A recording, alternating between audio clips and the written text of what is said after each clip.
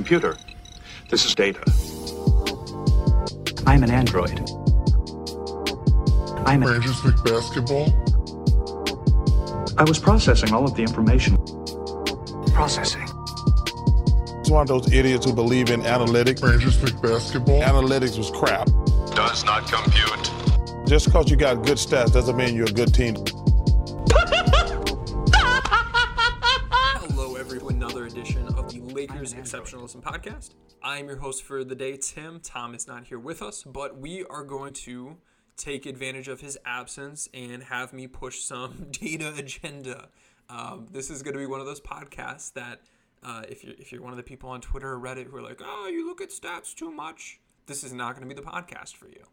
But this will be a pod where we dig into some data of a specific type, when to use it, when not to use it, what the different types of stats are that are useful, and that grouping of stats is going to be impact metrics, or you might hear them called all-in-one metrics or catch-alls, which I don't really like the name of. I think those imply a little bit too much precision, or like this is the end-all be-all, which is not the case. These are estimates.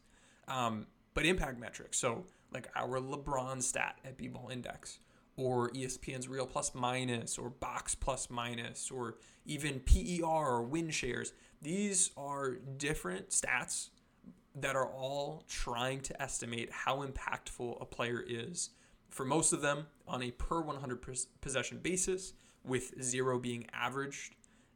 Now, something like PER is actually, it was designed, and I didn't know this until recently, so that the scale of it is supposed to mirror points per game scale in terms of what is good and what is bad. Like 15 is average for that stat. I guess at the time, 15 was average for like points per game in the NBA, or what we'd consider an average player. So that one's a little bit different, but the rest of them are saying like, all right, if you're a plus 0.8, it means per 100 possessions, we expect to have the team at the team level be generating 0.8 points more value compared to an average player. And that's not just from scoring, it's everything all together.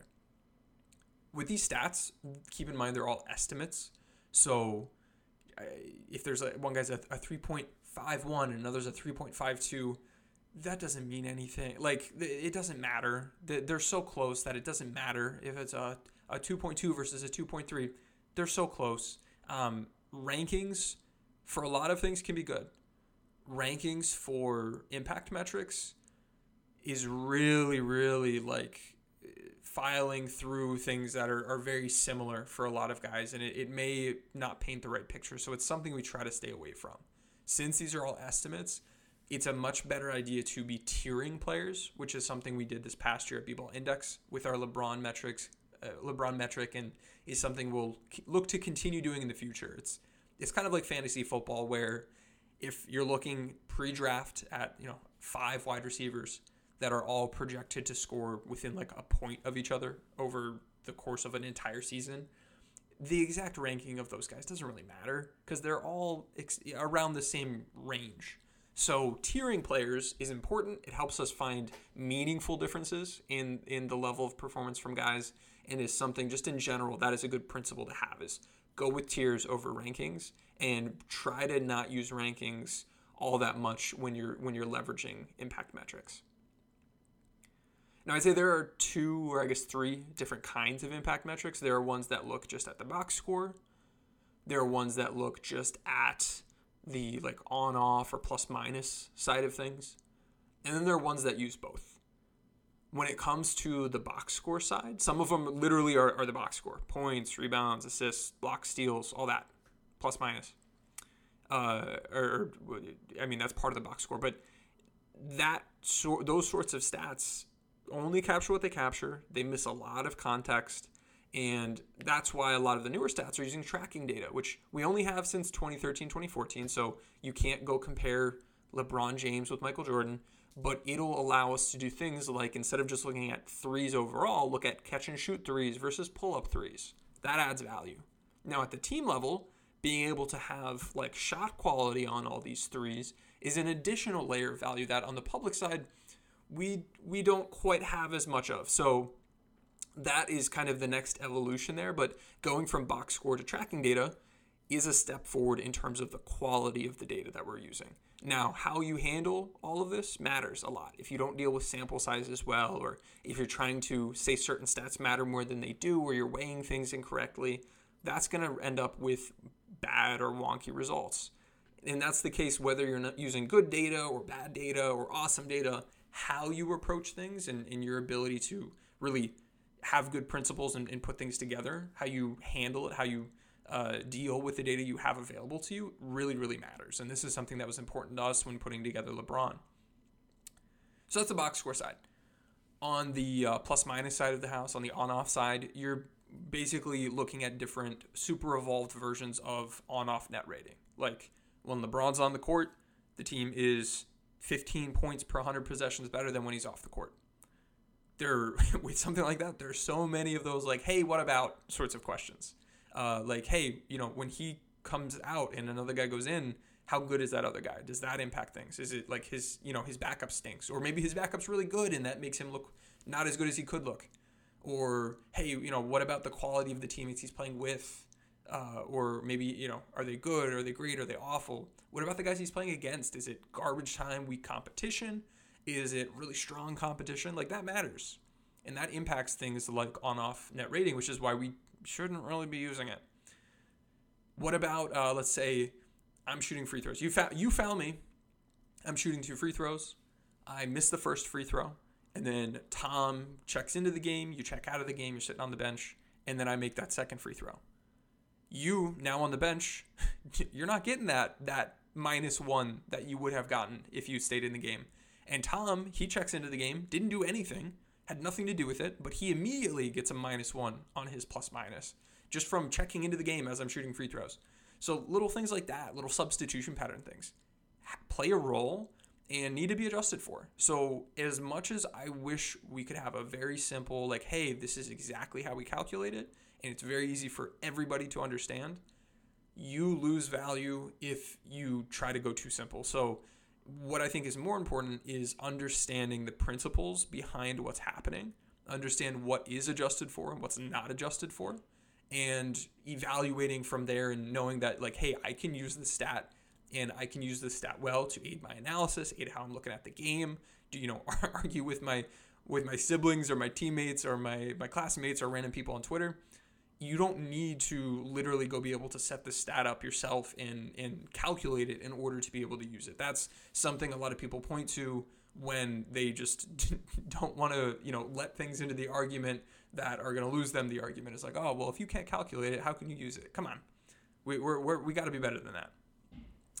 So there are a lot of these math techniques we can use to try to account for these different, hey, what about sorts of things? And we'll cover a couple more later, but that's what we're trying to get at with an impact metric. It's an estimate of impact. It is not talent. It is for this player in your role within your scheme and the lineups you're in. How important are you to the team's success? We're adjusting for a lot of important variables, but even then, it's still an estimate, and using tiers over rankings is really important. And then as we're going through some of the metrics available, understanding which types of data and which techniques can really help you parse out maybe which ones to use or which ones are a little bit older or might have been obsolete. So just keep that in mind. Now that we know kind of what these are for and what goes into them at a high level, let's take a look at what's out there. What are your options? There's some public ones. The teams have their own private ones. There are some private ones that public groups have. But there were 13 publicly available stats that were recently analyzed in an article on Hoops Hype by Brian Kobrowski. In his article, it wasn't journalist Brian saying this is what's best and here's what's not as good.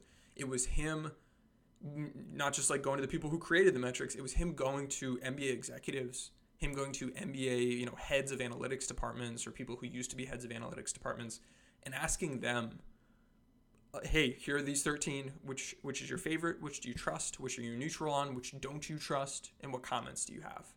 And from that, we got a bunch of interesting quotes from, people saying, I don't trust anything, or other ones saying like, hey, these are, good and getting better, but the ones we have privately are even, they're the best.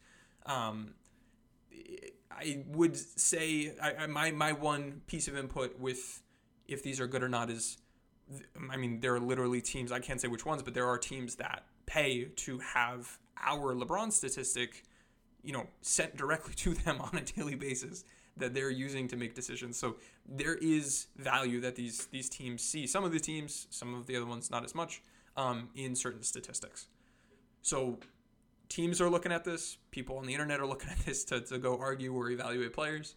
But among those 13, seeing how they rank out and looking at the different tiers of the results, I think it was really interesting and hits at, it's a good conversation starter. So if we're just to look at the results kind of tier by tier and based on, so Brian published, here's how many people liked or trusted, didn't trust, neutral, favorite for each of these. I tallied that all up and was able to just kind of put it into a graphic, throw some color coding on it so it was easy for me to, interpret. And then from there were some pretty clear cutoffs for different tiers of stats. The bottom two tiers, the very bottom tier was the PER stat, player efficiency rating, which back in its day was a nice stat that was really pushing dialogue forward. But in 2021, we've got more data, we've got better data, we have new techniques to handle the data, and we've moved beyond it for the most part. And we see this in the results. So 7 people were neutral on this one, 22 said they distrusted it, and 0 people said it was their favorite or that they trusted it. PIE is another one that was in this bottom tier. It was another 20 people distrusted it, 9 said they were neutral. This is one that's on the NBA.com/stats site. If we go into so if we're going to say a +1 is trust, -1 is distrust, +2 for favorite, those two were -22 and a -20. This next tier were ones that were from -5 to -12. So a different grouping of stats. We have win shares per 48 minutes, which 14 people distrusted. 1 said was their favorite and 0 said they just trusted it. I have no idea who said it was their favorite. I'm guessing that was a non-data executive person. That's in there. FIC, which I do not know what that is. Simple rating is another one I'm not familiar with. And then WPA, win probability added. That's another one that, I've seen. I don't really utilize all that much. That one's looking at this basket went in. So based on the time and the score and the teams playing, you added 1%, your team's chance of winning went up 1%, which is a cool idea. It's not quite the same as the rest of these. It's almost a different type of stat. It's a good descriptive one, I think. From a predictive standpoint, it doesn't quite seem to align with a lot of these others. And we see for 3 of those 4 stats, win shares per 48 was kind of torn between neutrality and distrusting it. And then the other 3 is just overwhelmingly neutral. Not really nobody's trusting those, but nobody's really hating them. Then we get into the middle tier, which is ESPN's RPM metric, real plus minus. This is one that used to be really good. And the people who created it left ESPN. They got new people in the door, recreated a new stat, and it is not the same. And we see that in the results. There are some really, really wonky results. And really with any of these, you're going to see some of the top players at the top. Like, hey, LeBron's really good in this on offense. Rudy Gobert's good on defense. That doesn't necessarily mean you can trust it. It's for certain guys, it's really hard to do enough things wrong that you're going to see the best players not at the top. But with RPM, I think it's interesting where this one was placed because every stat to this point, the bottom 2 tiers of 6 statistics, are only using box score stats. RPM is using tracking data, not just box score stats, and then it's also using advanced on-off calculations. And yet it is performing lower than RAPM, regularized adjusted plus minus, which is the advanced on-off calculation that goes into a lot of these metrics that look at the on-off and the box score. So we have the box score only stats, which are the bottom 6 here, in BPM, which is right above RPM, and then we have the on-off only, which is RAPM, and then we have the stats that use both sides, which are the 3 in the top tier, and then we have Raptor in our second tier, and then RPM in the third tier below box plus minus, which is only box score data, and below RAPM, which is that advanced on-off data. So for RPM to be that low, it means that whatever they're putting into their box score side of things is worse than if you were to just have like nothing, which isn't a good sign. They must have a coding error or something there. I hope they can figure that one out, because they have a huge platform and people use that stat. It's not one I trust currently. It's not one I utilize. But if and when they fix it, I'm all aboard. But so back to what we're looking at. We've got RPM in its own kind of tier. 2 people said it was their favorite. 11 said they distrusted it. 8 were neutral, and 8 said they trusted it. So overall, it had a +1 score. So it was pretty neutral. Lots of disagreement among the respondents, but it was more negative than positive. But for a couple people, it really was their favorite metric. Above that, and getting into our second tier, we have 3 stats, all with a score of +12 to +13, so really chunked together. And we have BPM, box plus minus, pretty straightforward. This is, an oldie but a goodie. We know what it does. We know what's not part of it. It is just that box score data, but it's treating that box score data pretty well. And 13 people were neutral, 11 trusted it, 3 distrusted it, and then 2 said it was their favorite. Above that, we have that RAPM, the regularized adjusted plus minus. This is the stat that just on its own is the one that's adjusting for teammate quality, opposing team quality on the lineup level, and then those substitution patterns, and no box score stats. It really just looking at that plus minus data. 0 people said it was their favorite, but it was very strongly trusted. 15 said they trusted it, 12 were neutral, only 2 distrusted it. And the fact that it has almost the most people trusting it, but nobody said it was their favorite, makes sense to me, because it's what is a foundational piece of a lot of these other metrics that rated higher than it. It by itself on a single year basis isn't the best place to go, but it is a good place to build off of. And that single year on-off data, just the sample size isn't large enough, even for the guys playing a bunch of minutes, to really have a precise view of players' performance. But starting with this and then adding in a box score side of things helps get you to those more accurate metrics. So that's why we see it rate as highly as it does. And then just above that, also in the second tier with a +13 score, is Raptor. 538 statistic. I forget what Raptor stands for, but it's another one that uses tracking data to get a plus minus.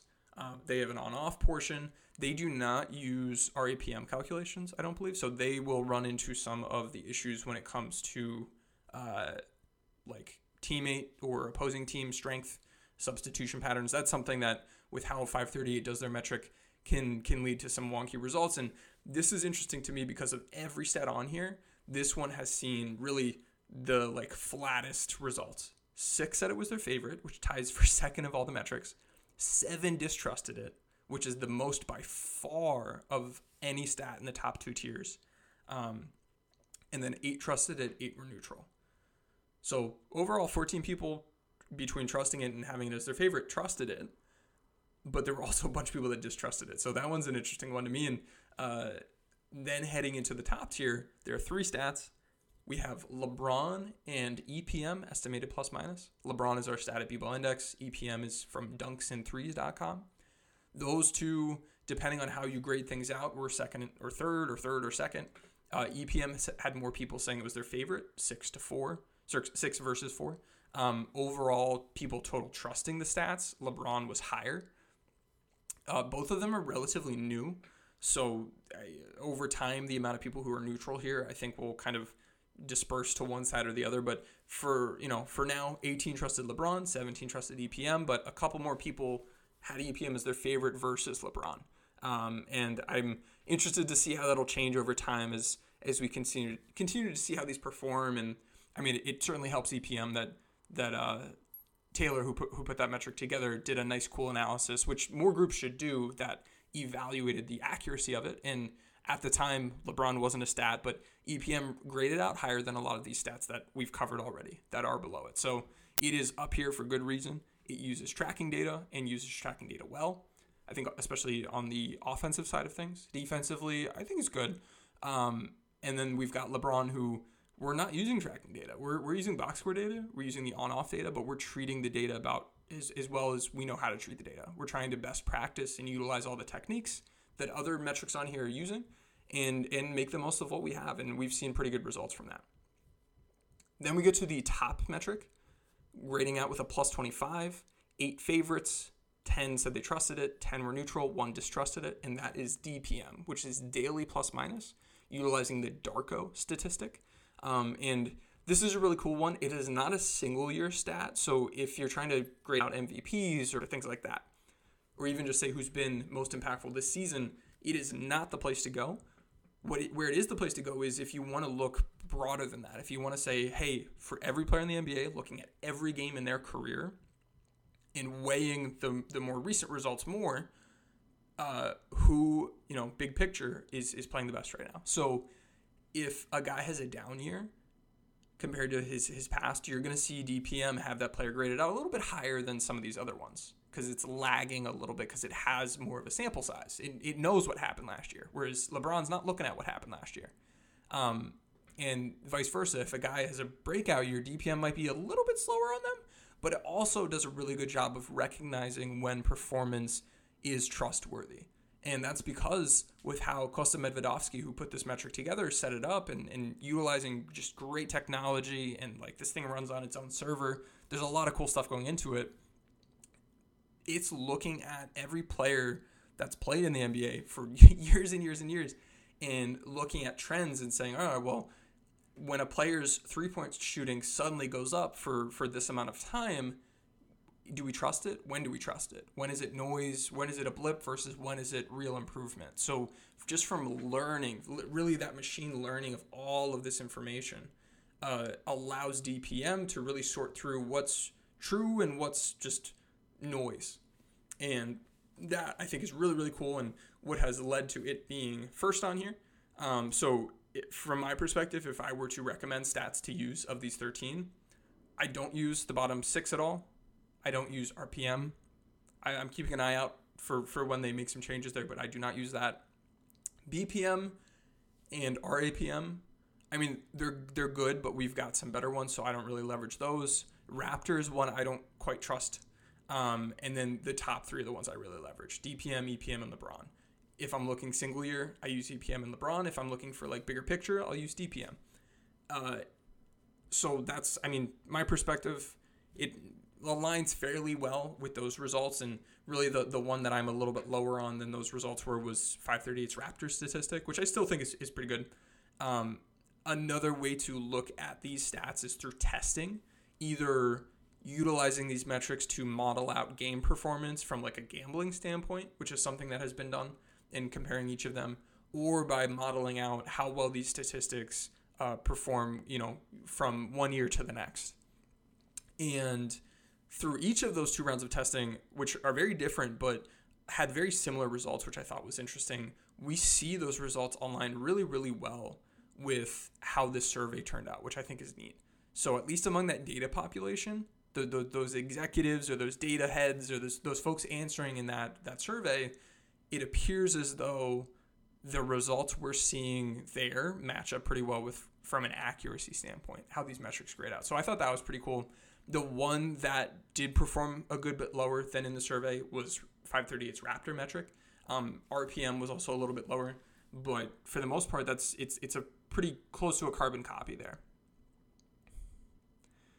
And then I think the last thing here with these is like this list, either in the accuracy or the survey, would have looked pretty different 5 years ago. It's going to look different 5 years from now. We have more data. People have tried and learned and found new and better techniques. Things becoming old, becoming obsolescent, becoming like lower tech compared to other ones isn't bad. That's progress. That's us getting better. That's us getting more accurate.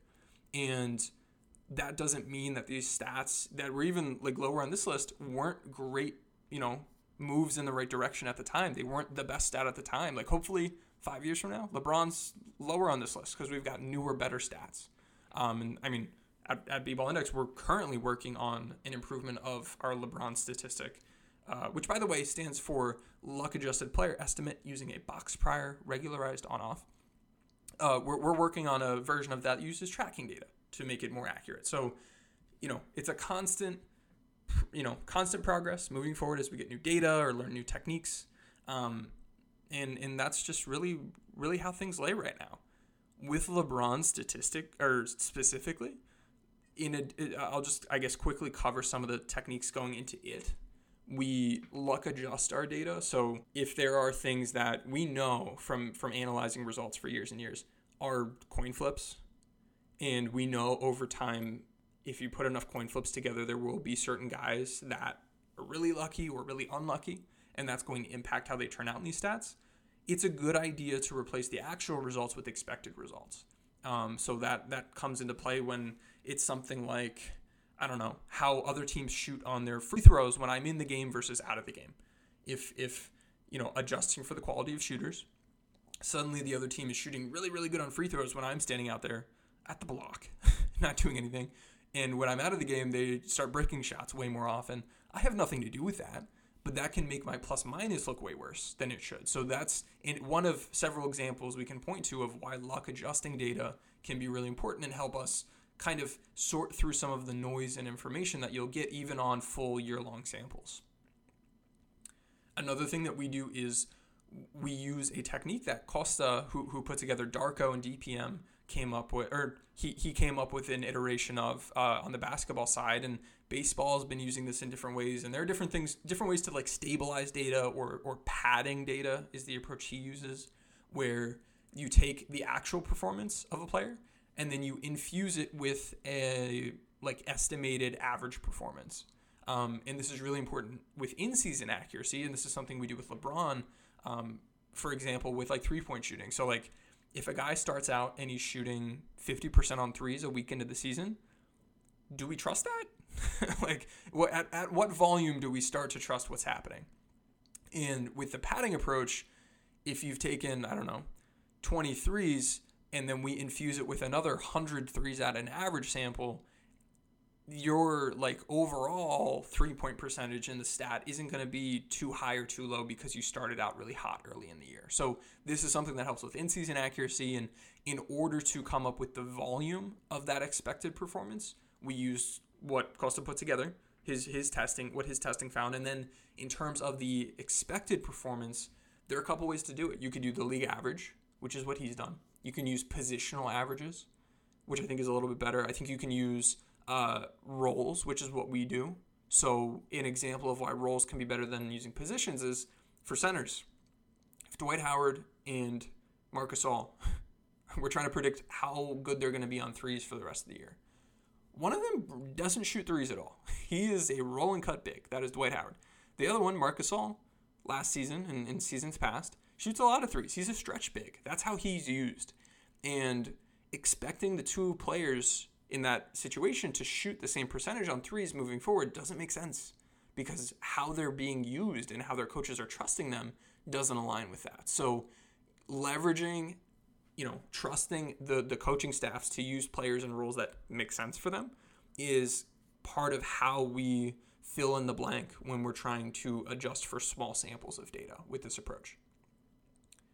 Also with LeBron, we use those RAPM calculations I covered earlier. So we check off substitution pattern issues or teammate or opposing team strength, quality at a lineup level. So through LeBron, those are some of the major techniques utilized to adjust the data and take care of a lot of the weird situations that can result in wonky results.